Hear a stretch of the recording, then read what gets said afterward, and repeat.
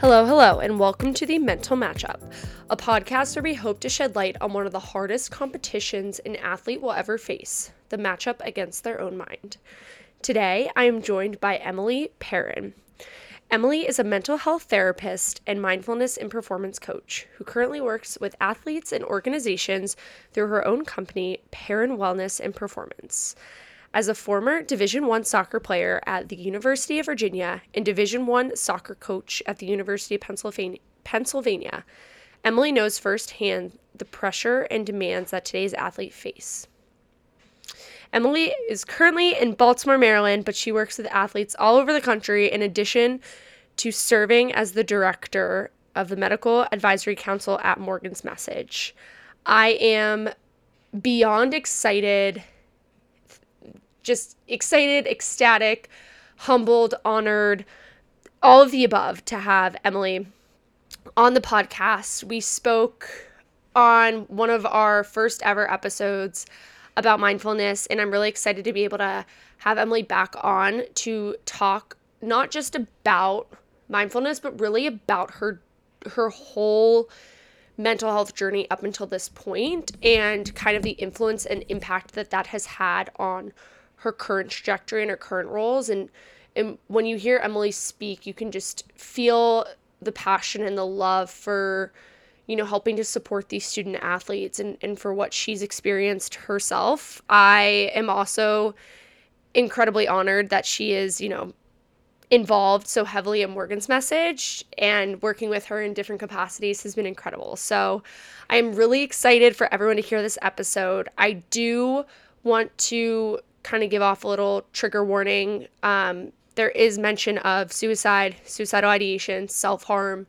anxiety in this episode, and just get that out there so you all have a choice whether or not you want to move forward with listening. But I personally found this conversation to be incredible. So with that, let's get into it.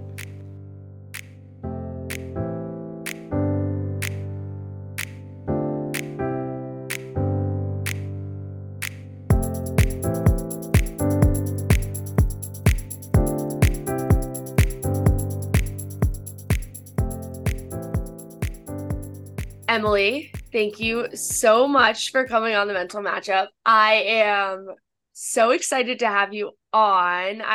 You came on, oh my goodness, 2 years ago, back when, and I feel like the podcast has changed so much since then, but also more importantly, like, you have done so much. So I'm excited to have you back. Yeah. Let's kick it off by telling the audience a little bit about who you are, where you are, and what you do. Okay. Yeah, super excited to be here. So yes, obviously my name is Emily. I am a therapist, a mental health therapist. My background is in clinical social work. So I got my master's in social work. I graduated over a year ago, and really transitioned into this space of being a therapist by way of kind of mindfulness and performance coaching. So I have had my business, Perrin Wellness and Performance, for about 5 years, which is so crazy to think about, doing mindfulness training with elite athletes all over the place, and got into that through being a former Division I coach. I coached soccer at the University of Pennsylvania and played soccer at the University of Virginia. So I graduated in 2012, got right into coaching, thought that that's really what I wanted to do for the rest of my life, become a head coach, and very quickly found, oh my gosh, I want to work with athletes, but in a different capacity. So that kind of launched me into leaving coaching, getting into the mindfulness space, becoming a mental health therapist, and moving in the space that I am now. And obviously I am the director of our Medical Advisory Council here at Morgan's Message, which is such an honor. Amazing. I feel like you've done so much in such a short is, subjective, but a short period of time. You're just a wealth of knowledge. I want to take us way back to young Emily. Mm-hmm. What was growing up like? What kind of role did sport play in your life and in your journey kind of through college? Yeah. Yeah. Yeah, sports always been a massive part of my life. I mean, many people don't know this, but my dad, for the first 8 years of my life, my dad was a college basketball coach. He coached basketball at the University of Virginia. So, I mean, I grew up in college sports. My dad also has a PhD in sports psychology. So from a really young age, I was embedded into the world of sport and coaching and sports psych. And yeah, I mean, was always kind of I played a bunch of different things. Actually, soccer was not my first love. Swimming was. I was a really competitive elite swimmer and really just got burnt out, honestly, by the time I was 13 and pivoted over. But yeah, I mean, sports have been such a massive piece of my life. And, kind of coupled with that, unfortunately, from also a very young age, experienced quite a bit of trauma. And, through childhood, through adolescence and high school, and, even through college, like that manifested in a lot of different ways, really chronic anxiety, panic attacks that, if we look back, and I've talked to my family about this now, like we just didn't know as much about mental health that we do now, right? Like we really what was panic, right? Panic attacks as a kid, right?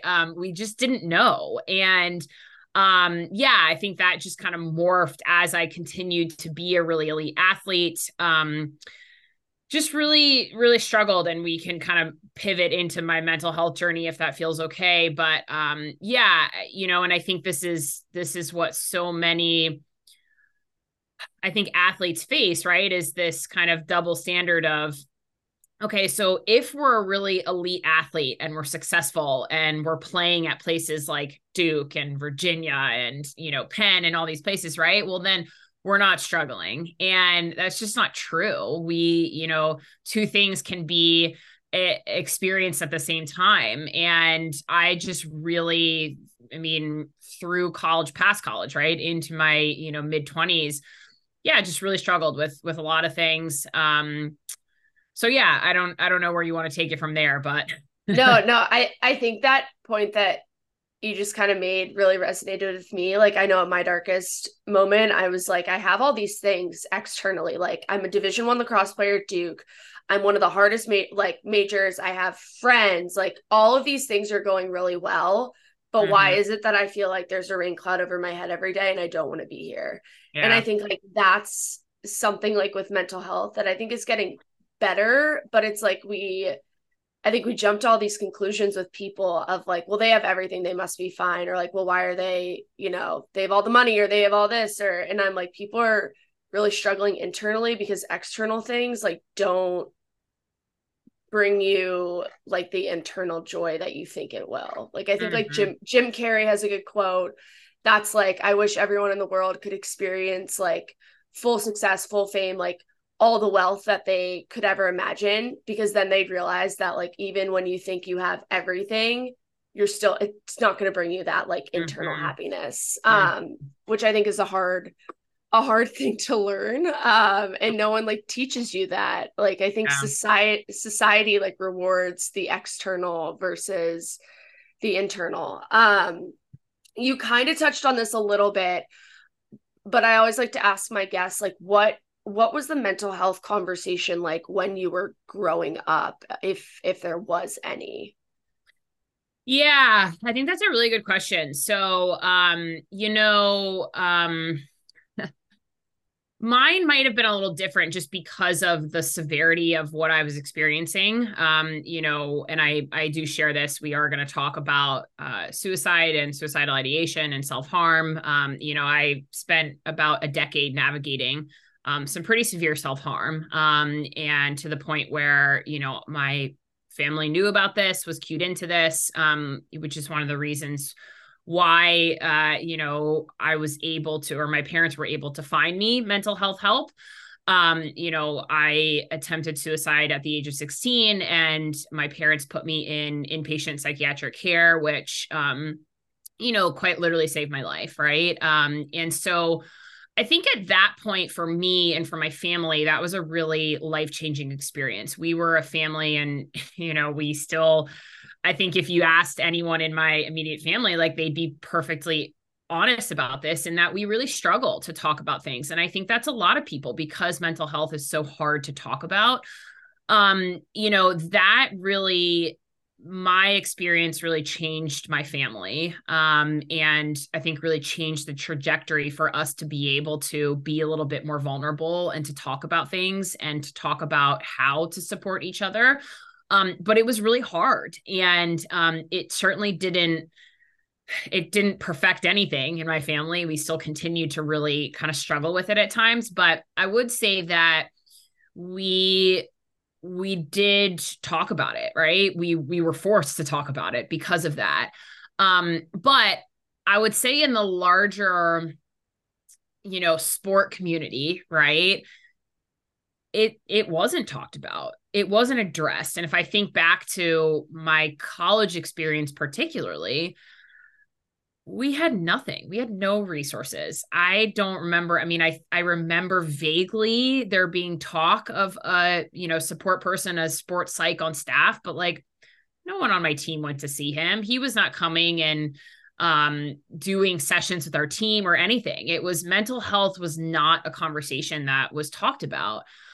And I think being someone that really struggled with that and was actively struggling with that in college, it was difficult, right? It was like this very taboo thing that I was really struggling with. It was really, kind of impacting a lot of my experience, yet I had nowhere to go, right? I mean, I had my therapist, right, that I was talking to and my family, but like it was still taboo. We didn't really talk about it. It was not an open conversation by any means.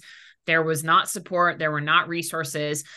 So I kind of had an I would say an interesting experience with that, if that makes sense. Totally. One thing I'd be fascinated to hear about is just how like the intersection of deciding to play a collegiate sport while really struggling with your mental health in high school and feeling kind of all the pressures, and ultimately like how you decided on playing at UVA and kind of like the different pieces of that decision, knowing that, you went inpatient at such Yeah. a young age during like prime recruiting Yeah. time as well. That's a really great question. And I think that leads to like an overarching like lesson that I've learned about mental health, which is that like none of this is a destination, right? And we need to understand that all of this ebbs and flows and nothing ever stays the same. So even for those of us who have really struggled and navigate, I mean, if you look at just like, let's just take anxiety or let's just take depression or let's just take suicidal ideation, right? Like all of those things, A, occur on a spectrum. And then B, like they're constantly changing, right? Nothing ever stays the same because no 2 days are the same. And so for me, I got out of inpatient, that was the end of my junior year of high school. And I had an amazing support system and I was doing really well and things were good. And I was getting back into a rhythm. And so in that sense, right, we find very quickly that like mental health, again, ebbs and flows. There are ups and downs. And there have been times throughout my journey, right, and my healing journey where, yeah, things are really not okay. And it's really hard. It's hard to do the basic things like get out of bed and get through the day. And then there's been other times where I'm good, right? I feel good. And again, that's the human experience, right? For any of us, knowing that we all have mental health and it ebbs and flows. So I think there was definitely a point in my journey in high school with a lot of the, going to inpatient and kind of coming out of that and really trying to do the work to get to a good place. I'm not really sure there was ever a moment in my journey where I totally put college soccer off the table. It was very much something that I always saw in my plan. And I'm kind of one of those people. And I do consider myself a really resilient person. I knew that I was really going to be able to get myself to a place where I could do it all, right? I could manage and navigate my mental health while also playing college soccer, right? And I think that's so possible, right? I felt very empowered to do that stepping into my senior year. And just to clarify, I actually went to the University of Vermont my first year, and then I transferred back to UVA. And I think again, it's, and any of those that are listening that are either college athletes right now or former college athletes, that's a journey in itself, right? Again, no 2 days are the same. No 2 seasons are the same. There's a lot of ups and downs. And so knowing that our overall well-being, but then also our mental health and well-being are going to ebb and flow with that. And I think so much of that journey, right, is like helping athletes be more resilient all around so that they can handle the ups and downs. And I didn't by any means have a college career that I planned or that I wanted to.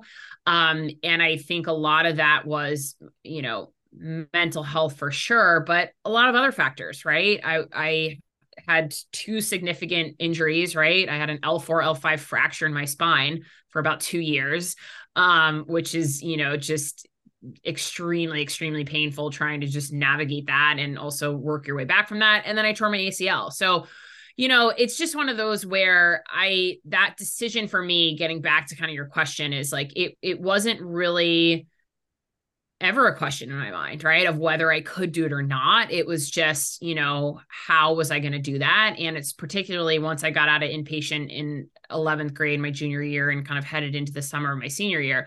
Also, the recruiting landscape has changed drastically, right? Like, I did not commit until like September of my senior year. And That's that wasn't crazy. that wasn't uncommon. Like the recruiting landscape has changed drastically. So my journey might be completely different if I was doing that now, right? But at the time, it wasn't really a question, and I really knew that I just kind of needed to get to a place where I felt good. I felt solid. I had a good support system. I knew how to navigate it. And I think I did that pretty well. Yeah. Was there anything that you were like very particular about making sure you kind of had set up going into college, like knowing that you were leaving home in terms of like, okay, I have my therapist appointments these days. I'm going to call my parents. Like, how did you kind of build your support system out to help, I feel like, manage some of the week to week, day to day? Does that question make sense? Yeah. Yeah, that's a great question. And I think this is, I certainly like I wasn't perfect at it. And I think that support system piece is why I do what I do today. And I think it's we know, support, connection, and community are like the most important things when navigating mental health, right? It's not actually the X's and O's of like the specific treatment you're getting or whatever, right? That can be really helpful. But we know, right, that just support, even if it's just one supportive person in your life, right, can be so impactful in someone's mental health journey. So I wasn't perfect at it. I mean, again, I think because of my own journey and kind of going through what I did, the reality is like I was self-harming at the age of 13. So by that time, and by the time of getting to college, my family was pretty dialed in. And again, we weren't perfect by any means. But I think, this support piece is really important, and something I talk to like a lot of my athletes and my clients about is like having what's called an SOS list. Think about like what SOS means, right? It's like save our ship. So establishing, and I think this can really be really helpful heading into college or even just heading into like really hard times. Like, interesting enough, right? We're headed into holiday season. Holiday season, like for many people, can be really, really challenging, right? And so having that SOS list, right? That like kind of 1 to 5 people, like keeping it pretty small, that you can just lean on, right? And lean on in a way that they know what's going on. You have good boundaries around that, and they actually support you in the way that you need, right? So whether that's just having someone to listen to, having someone to text, having someone that you can pick up the phone and call, and I would say I had those people during that time and headed off to college. I think that is such an important piece of life, but also navigating mental health. I kind of strayed from the question, but No, that was great. I think also what I want to go on like a little tangent with you on is the key term boundaries with people. Mm, I think like when and I've struggled myself and I've like, maybe sometimes not leaned on too much, but like haven't necessarily respected other people's I don't know, peace of mind. Like, I don't know the right term to give it. I've watched other people kind of cross boundaries and it can weigh really heavily on those who love you and are trying to support you. Do you mm-hmm. have any like tips, tricks, pieces of advice for those like trying to set those boundaries where they are having these relationships, they like have someone to call on their SOS list, but they're also finding that middle ground of like, okay, here's where I need to lean on them. And then here's where actually after this point, I need to go talk to my therapist or Mm-hmm. I need to go do something else. Cause I think Mm-hmm. that's very challenging. Yeah, it is. Boundaries are, I mean, we could talk for years about boundaries. Yeah. Boundaries are so hard, right? And every single human on the earth is going to have a relationship with boundaries, right? Because we don't live in isolation. So I think for me, and I'll speak really from myself first, right? In my own experience. You know, boundaries for me has been, and the one thing I also want to really preface this with is that like we have to remember that we our relationship with boundaries and our either ability or inability to create boundaries um does not that responsibility doesn't lie on just us. And here's what I mean by that, right? Is we understand boundaries by way of our family unit, right? And growing up in our environment. So if we grow up in a family with parents or siblings, right? Or even some people grow up with grandparents, whatever, right? Whatever your, environment was growing up. If we grow up seeing adults not be able to set boundaries, right? Then it's going to probably be more challenging for us then, right, as we get to a certain age to understand what clear boundaries are and to have a clear picture of boundaries. Does that make sense? Right. So we always have to, and this is kind of my, again, I'm a clinical social worker. So like, I'm always thinking like anything having to do with like our health and well-being is never just about us, right? Because we don't live in isolation. It's not just a me issue. It's not just a me problem, right? I'm always a part of a larger environment, larger systems, larger structures. It's also going to depend on my identity, right? How I actually identify. And that identity is complex in itself, right? And it's also going to depend on my lived experience, right? So let's say I don't know, let's just make something up. I had a romantic relationship, right? In my early 20s, and boundaries were often broken, right?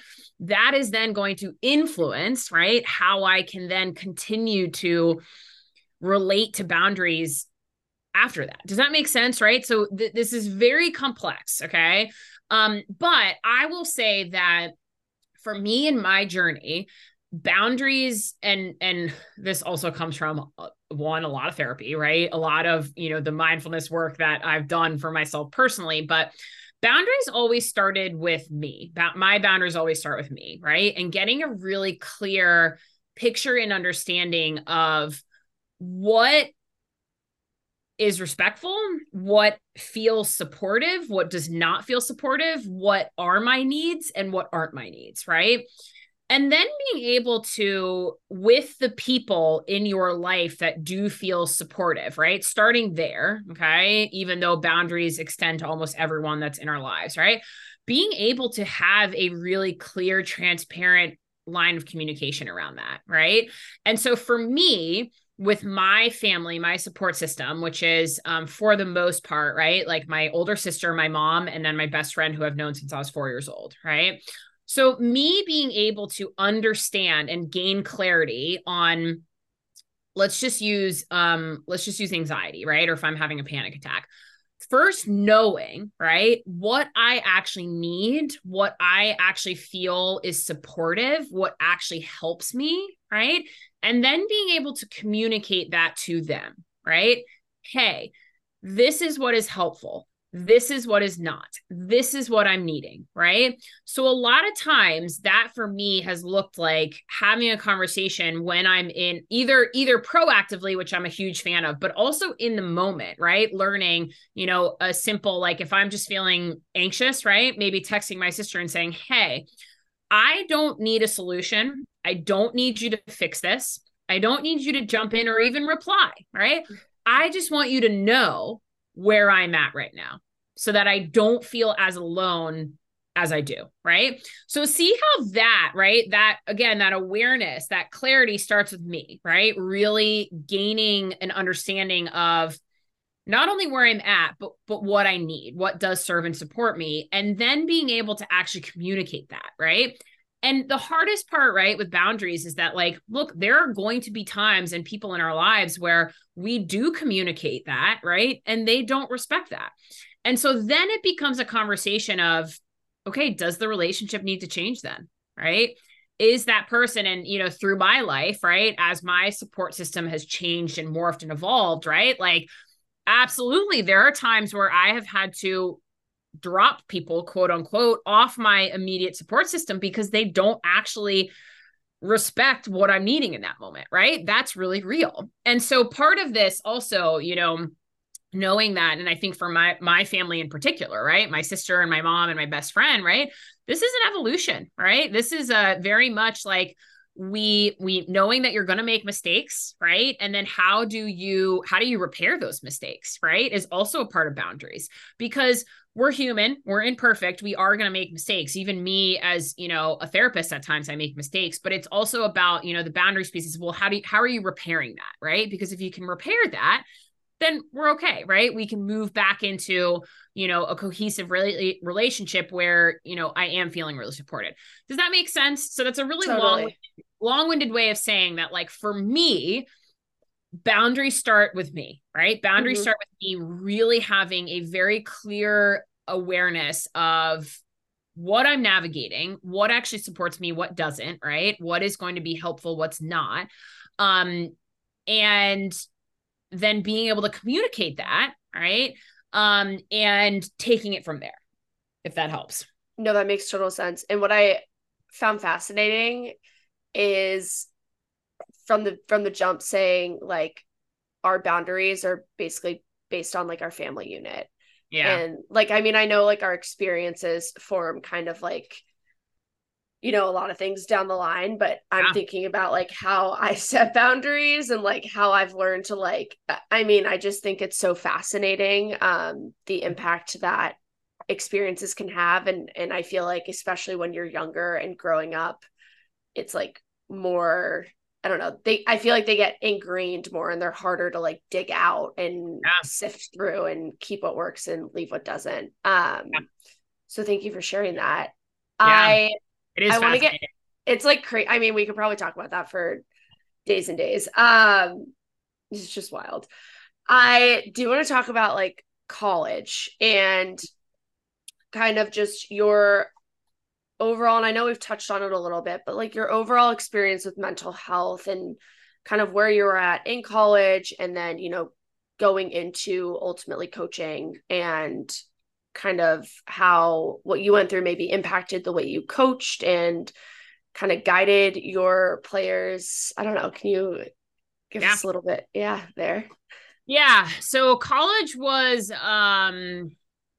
yeah, college was hard. It was a lot of ups and downs, right? And I think this also gets into a lot of like another like massive lesson. And I think this is like a testament to a lot of the work I do, is like this understanding that we are mind body people, right? And so much of our mental health is both mind and body. And the reason being is so much of that is rooted in our nervous system. Um, the foundation of our mental health and our well-being is our nervous system. And I think this Can is, you yeah, can go you ahead. dive into really quickly, just give the audience like spark notes, like what do you mean when you say mind, body, nervous system?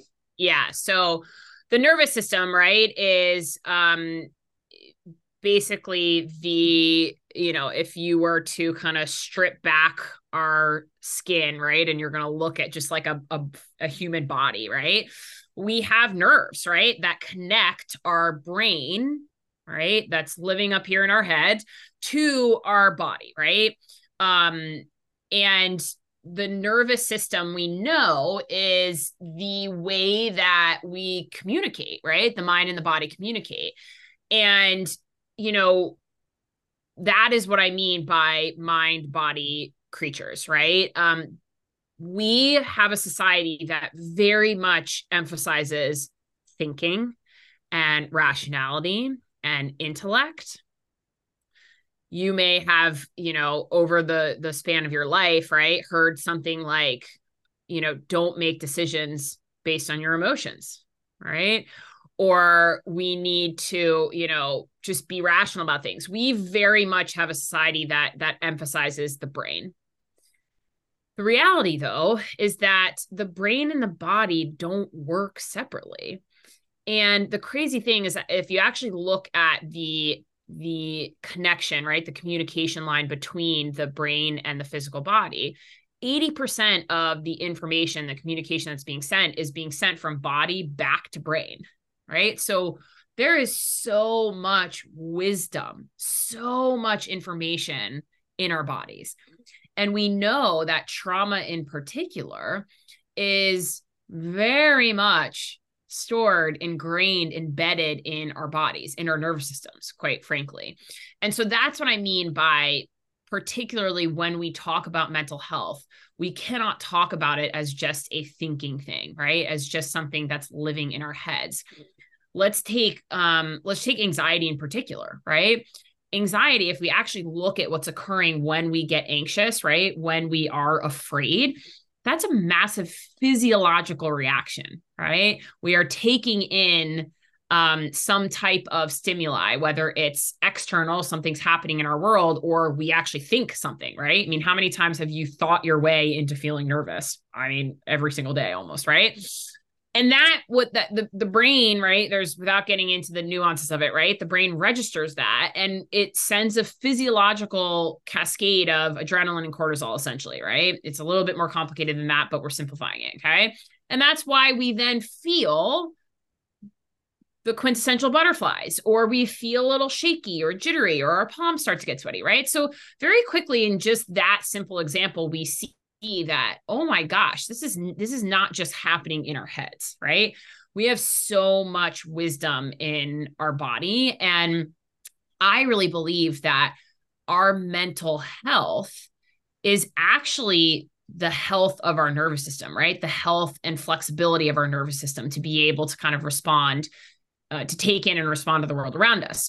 So, all that being said, I think that is why for athletes, right, this is really important. And if I look back to my college journey, right, and this is why roughly the middle of a season, right, if you're in season, you start to see a lot of kids get sick. Immune systems start to go down and you start to see some more probably nagging injuries, right? Maybe soft tissue injuries, right? And that's a real thing because one, stress is at play here. And two, we are starting to see the wear and the tear, right, on ourselves physically, but that's also wear and tear mentally, right? And so if I go back and look at my mental health journey throughout college, I think it very much, like my body physically, very much mirrored what was happening for me mentally and emotionally, and vice versa, right? And we know, I mean, I love the whole, like, if anybody follows me, you'll know, like, I just am coming off this huge series over the summer about recovery, right? We know that our mental and emotional health is going to impact our physical body's ability to recover and regenerate. Okay. So, again, if I look back to my college journey, I think one of the reasons, not the only reason, but one of the reasons that my physical body took a massive hit, right, was because of that. And because I wasn't necessarily addressing it or taking care of it to the best of my ability, from the span of 2011 to oh, sorry, hold on, 2007 to 2011, I had two knee surgeries. And I had, again, that L4, L5 fracture in my spine, which occurred over the span of like a year and a half, right? So I had what's called a pars defect, which is essentially like if you're looking at the spine, that L4, L5 vertebrae, you know how if you're looking at vertebrae, they're like little wings. I had the left side fracture in the fall of 2008, and then the right side fractured in the fall, or I should say summer of 2009. So like over the course of a year, right? My spine was fracturing. And again, that is some of that, as I've talked to doctors and a lot of people, like some of it's anatomical, right? Some of it's the load you're taking, right? Impact, all the above, just how that impacts the body. But needless to say, right, I'm getting back to this kind of mind body piece because I think it's really important we understand that like everything for an athlete is intertwined, right? Our mental and emotional health is constantly playing off our body and vice versa. And I just think that that was a really critical piece of my own journey. And it's why, again, I do what I do. And I think, now at 33, it's one of the reasons why I am healthier physically than I've ever been, right? Because I really understand that. I understand the relationship between my mind and my body. And therefore, that's the foundation of how I can actually take care of my mind and my body, mental health being included. Totally. I think what's really fascinating that it took me like graduating, and I wish I knew this in college and even in high school, was like the worst case scenarios I always thought up in my head and like could feel in my body. It took me so long through like meditation therapy to be like, wait, if I can think of the worst case, like let me think of the best case. Like, how do I feel when I hit this? Or how do I feel like after practice? Like, in visualizing kind of like, do I feel good because I got to do 2 hours of like something that I really love to do? Like, or do I feel like tired because I have homework and this and that? Like, I feel like the mind body connection, when you flip it on its head and are like, how can we really use our mind to like help impact our body in a positive way? And like, to your point of like stress and whatnot and mindfulness, I think it's so cool what the mind and the body can do. And like also very uncool when like we, kind of put our bodies in like I think the immune systems is like a good example. Like I can tell when I start to get sick, I'm like, oh shit, that's my body telling me like something's off. And it's not necessarily cold, like it's not necessarily like external. It's normally like my internal, because my body is fighting against stress. And so it's so worn down that like my normal state of equilibrium, that's naturally going to fight off these things, is down. So I need to figure out how to bring that up. And it's not like me, the vitamin C helps, right? But I'm like, I'm more so I'm like, okay, like that's a band-aid. Like, let's like actually get to the root of this. I also think what's so fascinating that I've tried to put into place in the past like year is if I get when I get anxious, a lot of times I feel it in my gut, and it's not necessarily like butterflies, but like I'll feel kind of sick, and it's a cue normally that something isn't in alignment. And so when I would get asked to go do things or kind of like show up for things, if I said yes, but my body said no, I would continue to do it. But in like the past 12 months, I've tried to really listen to like, how do I feel if I say yes to this? And how do I feel if I say no to this? And if a yes is like, I feel at peace and I'm excited and I can't wait to do this, like, great. But if I say yes and my body's like, oh, cat, like maybe, and then I feel like your body gets sick too. I just went on a tangent, but I think it's so interesting to like listen to the different pieces and really trust. Like, I think there is something so intuitive about trusting your gut, right? Like, oh, go with your gut instinct. Like, I think, I don't know, makes sense to me. No, and right. So I think that gets to that piece of like, again, like we're such a society that is like, oh my God, like who cares about feelings, right? Like, let's go, like reason and intellect and right. But again, you're hitting on that piece of like, well, oh my gosh, like there's so much power in being able to really feel that.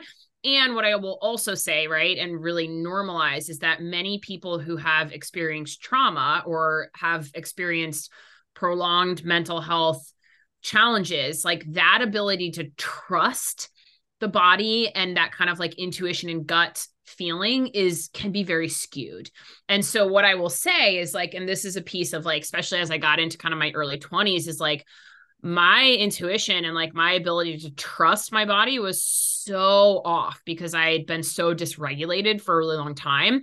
So I think that's another piece, right? And again, this is why so much of what we're seeing with like newer trauma intervention is we work with the body, right? We don't work with the mind, or I mean, we are working with the mind, right? But like the thinking and the rational reason, right? Like we have to bring the body back into regulation, right? And then we can start to move back into that relationship of being able to trust ourselves and trust our gut and trust our intuition. And so I would say like, yes, you're 100% right, right? And also for those of our listeners that like really struggle with that, I want to normalize that. Yeah. I would just now at 33, am I functioning in a place where like I can trust my intuition and my gut? It can take a really long time. And so, and again, I like what we're talking about, right, is essentially this mind body connection, and just speaking to the power of that is just so, I mean, I think if more people understood that, right? And this is something that this is again, why I do the work that I do, right? If we actually educate, right? And then empower kids through tools, skills, practices, right? That can help them understand this and help them really establish a relationship between their mind body connection. Wow. Just like think about what we're doing there proactively in terms of helping them take care of their mental health, right? Like just, it's huge.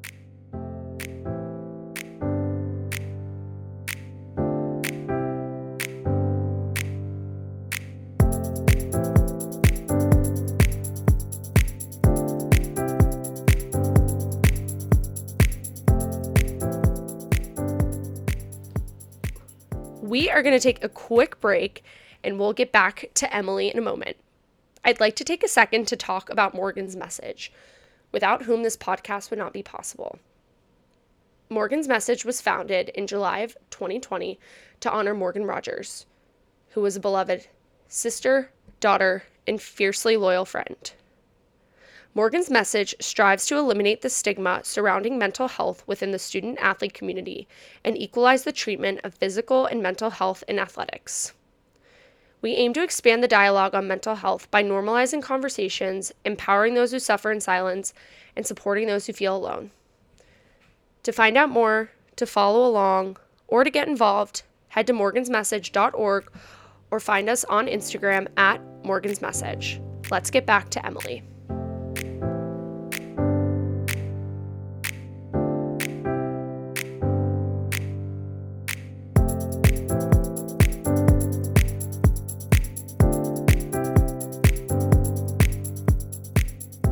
We talked a little bit about college, and I want to talk about your coaching career. And is that kind of how you pictured life going? Like, was it, I want to play collegiately, I want to coach collegiately, and ultimately like that's, and I think with you particularly, like, and maybe I don't want to put words in your mouth, but it feels like you really love to help people succeed. Like you love to help people grow. And is that, when you look back, kind of where the drive to coach came from? Or yeah.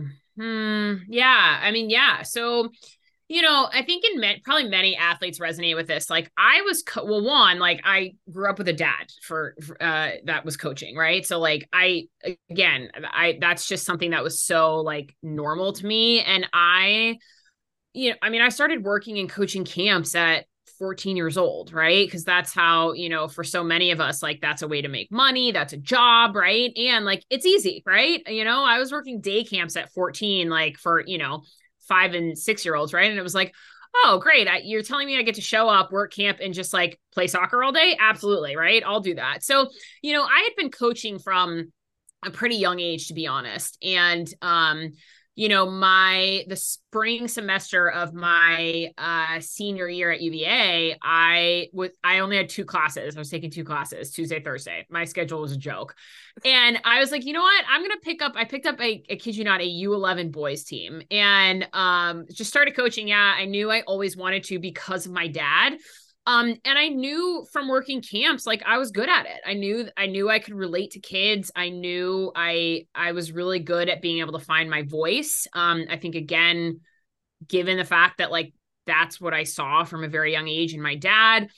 And I mean, to be fair, I loved it. Like I loved to coach. And so, yeah, I knew that that's what I wanted to at least try. I didn't know at the time when I graduated college, whether I was going to go back to school, whether I was going to, um, I didn't know, but I knew I wanted to have coaching be a part of it. And then the job opened at Penn, and I took it honestly because I was still living in Charlottesville at the time. And I was like, if I don't take this job, like I may never leave Charlottesville. So I gotta go experience something new. So I took it, and, I mean, I think for my first like 2 years of coaching, I loved it. Penn, Philly's fantastic city. I was so young. Like I was like, oh my God, this is great. I'm experiencing life. Right. Coaching, I was coaching soccer for a living. Like I loved it. And I truly, genuinely loved our girls. I am still so close with so many of my players from my time coaching at Penn today, and it's amazing. But what I found really quickly when getting into coaching was like, I love soccer, but I didn't actually love the X's and O's recruiting. I didn't love, right? And that's a lot of what you're doing as an assistant coach. What I loved, what brought me so much joy, right, was like the off-field connection, right? Just the conversation and the talking and like checking in with players. And like that was a lot of my job because I was a second assistant, right? Like I just genuinely loved that. And you're right. I loved helping, and at Penn, right? Like, and I'm not saying this isn't the case for other programs in the country, but like, at Penn, we literally had, players that were like going to go on to solve cancer, right? Like our kids were so brilliant. They were so smart. They were so amazing. Right. And I just loved being able to like sit with them and contribute to like their day in any way. And so that's really that kind of coupled with also really seeing the lack of resources, right? The lack of conversation, the lack of, attention to overall well-being and mental health. That was kind of like when I left coaching, I was like, man, And when I left coaching at that time, I didn't have a direct path, right? I didn't know that I was going to dive into this work. It was really after I left Penn that, again, my mental health really suffered. I kind of had a little bit of an identity crisis. I was in a relationship that I thought was going to be forever, and it wasn't. And it just kind of a culmination of a lot of different things. And I actually landed in inpatient again, and so again, we're seeing just this like, kind of ebb and flow of mental health. And there was still a lot of things from, my childhood that I hadn't processed. And I was in a really dark place, like a year after I left coaching. And that's really when I got into mindfulness. And I started just doing a lot of research and going to yoga. And, that's maybe 2 or 3 months into, really religiously kind of committing to getting on a yoga mat and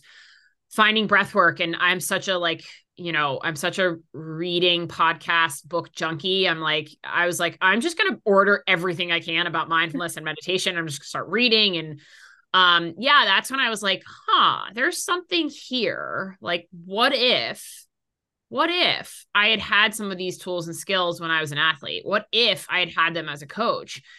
And that's really where I was like, you know what?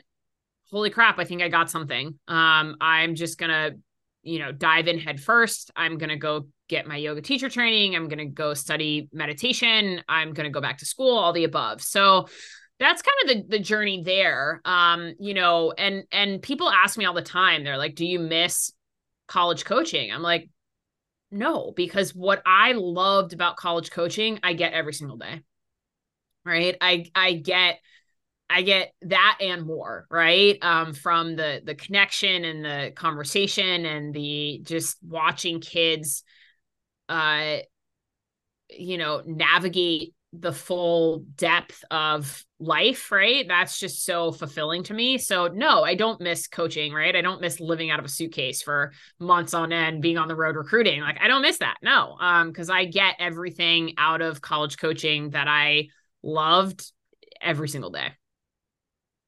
I think that's so inspiring, and I'm gonna land the plane, but I'm gonna like I think I went to the Taylor Swift movie last night and I saw her in concert, and something that stands out to me about Taylor that like makes me tear up honestly, because sometimes I am like envious, is like you can tell when someone is in their passion and they're doing what they love. They have so much energy and they're like all in. And I would equate that to like what I see with you and your business and working with these athletes and getting the updates and talking about Morgan's message and how do we, reframe like validation, safety, choice for our social media and whatnot, and Yeah. it shines through, and it's very, I don't know, I love that you didn't get here linearly. Like it's Yeah. very much so Um, all these all these squiggles, all these ups and downs, and yeah. I think that's really really cool to see, and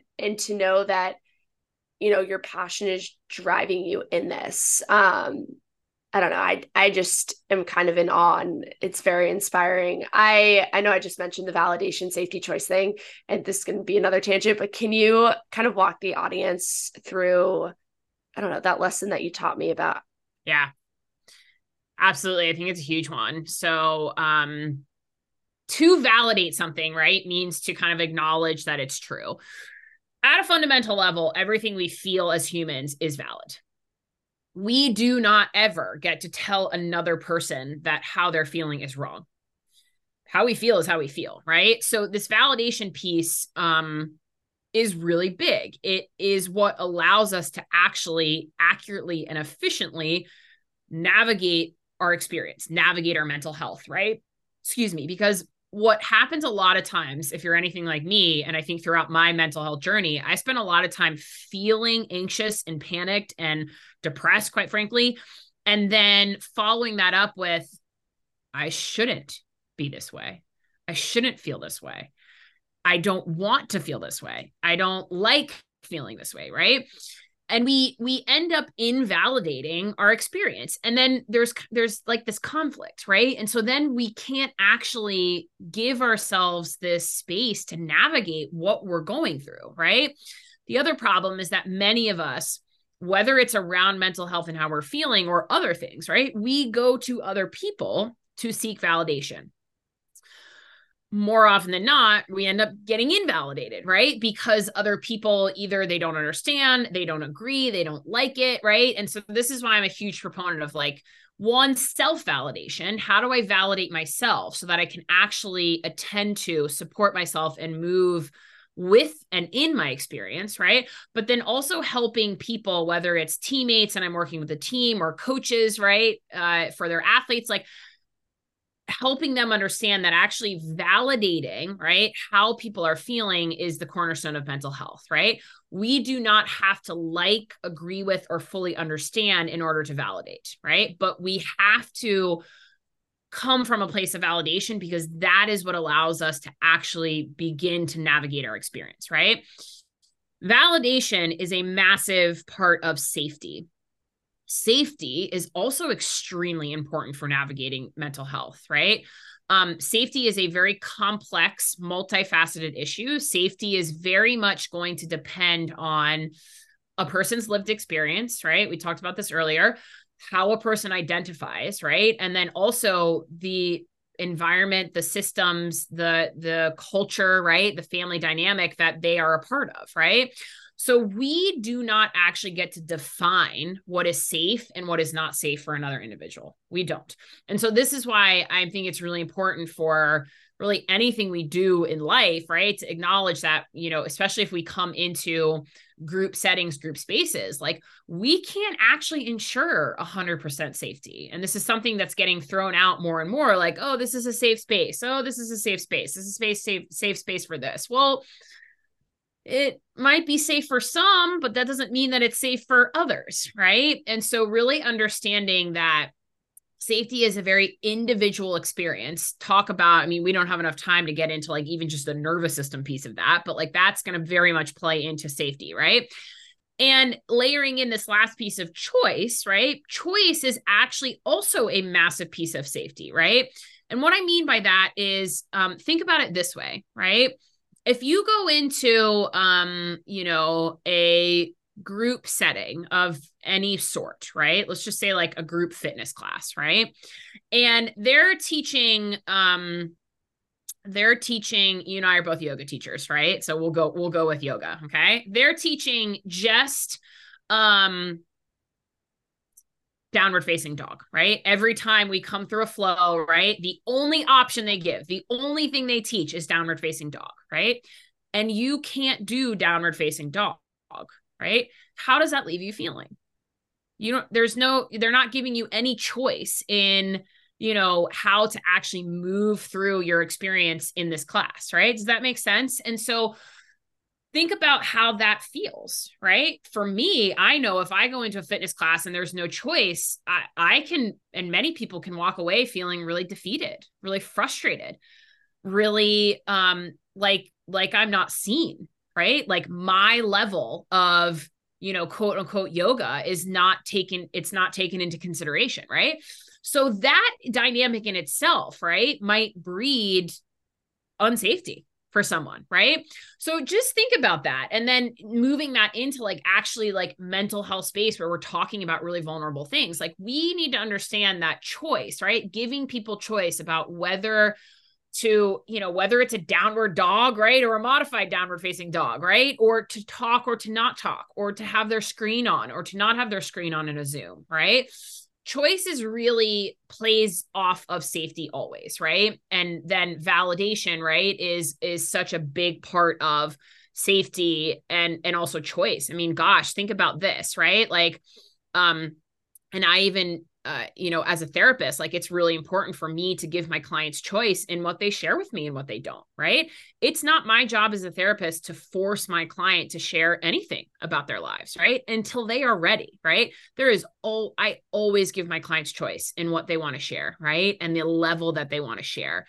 And that in itself, right, then kind of levels the playing field of like, oh, okay, I'm in control, right? I feel like I'm being seen and heard and therefore safe enough in this space to say what I want to say and not talk about what I don't want to talk about, right? So those are kind of how all three of those, and we could spend like 3 episodes, right, talking about that stuff. But I think they're really important for sport. I think they're really important for team dynamics, team culture, and especially as, in the work we do with Morgan's Message, right? As we start to have more and more conversations around mental health, right? Whether it's one-on-one, whether it's, she's social media, right? Like that's even a whole nother layer to all of this, or whether it's in Morgan's Message meetings or team meetings, right? Really understanding, right? These kind of 3 concepts and how they play into mental health and someone's ability to feel seen and heard in their mental health journey are really important. That validation, the safety, and the choice. Super important. Thank you for breaking that down. We are just about at time. Is there anything that you feel like we didn't get to discuss that you want to chat about now? No, we covered quite a lot of ground. There's, this was such a great organic conversation. I love that. I think for the listeners out there, right? Like if there's anything I've learned, right, it's that like none of this is a destination. And I'm such a huge proponent. If anybody follows me on social media, like I just posted something the other day, like mental health is not a destination. Like happiness and positivity should not be the destination here, right? Like what we're looking for is to understand that like being human is really hard.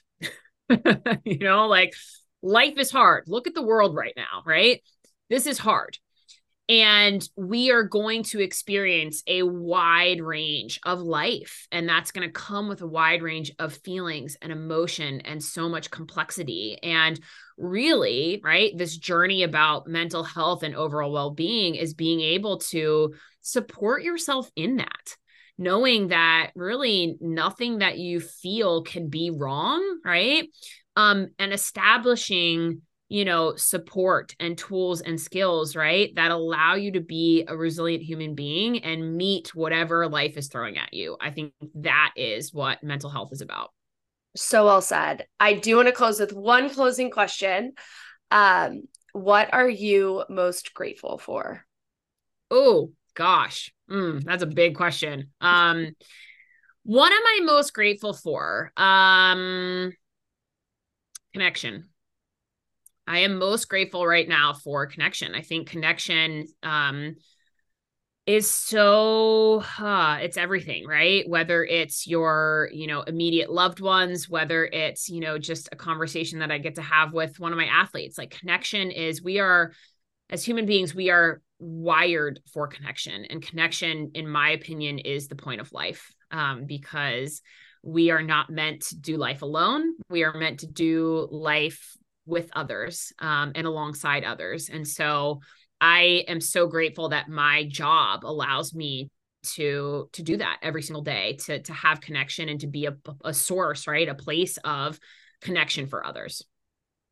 So well said. Emily, thank you so much for coming on the Mental Matchup and sharing, your experiences, and also I feel like breaking down some bigger, meatier topics around mental health and making them very digestible. Yeah, thanks so much for having me.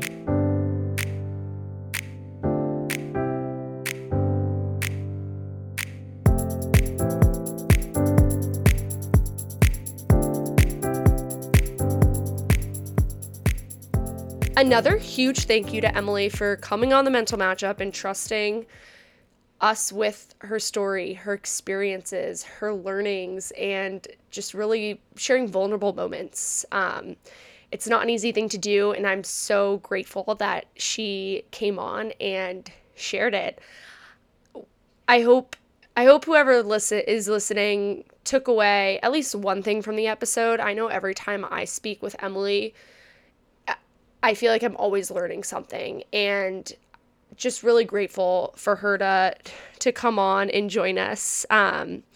If you want to get in touch with Emily, you can find her on Instagram at Emily Perrin. You can also find Perrin Wellness and Performance if you're a current student athlete, a coach, an organization who, maybe wants to find out more about Emily or kind of get involved with Emily, which would be awesome.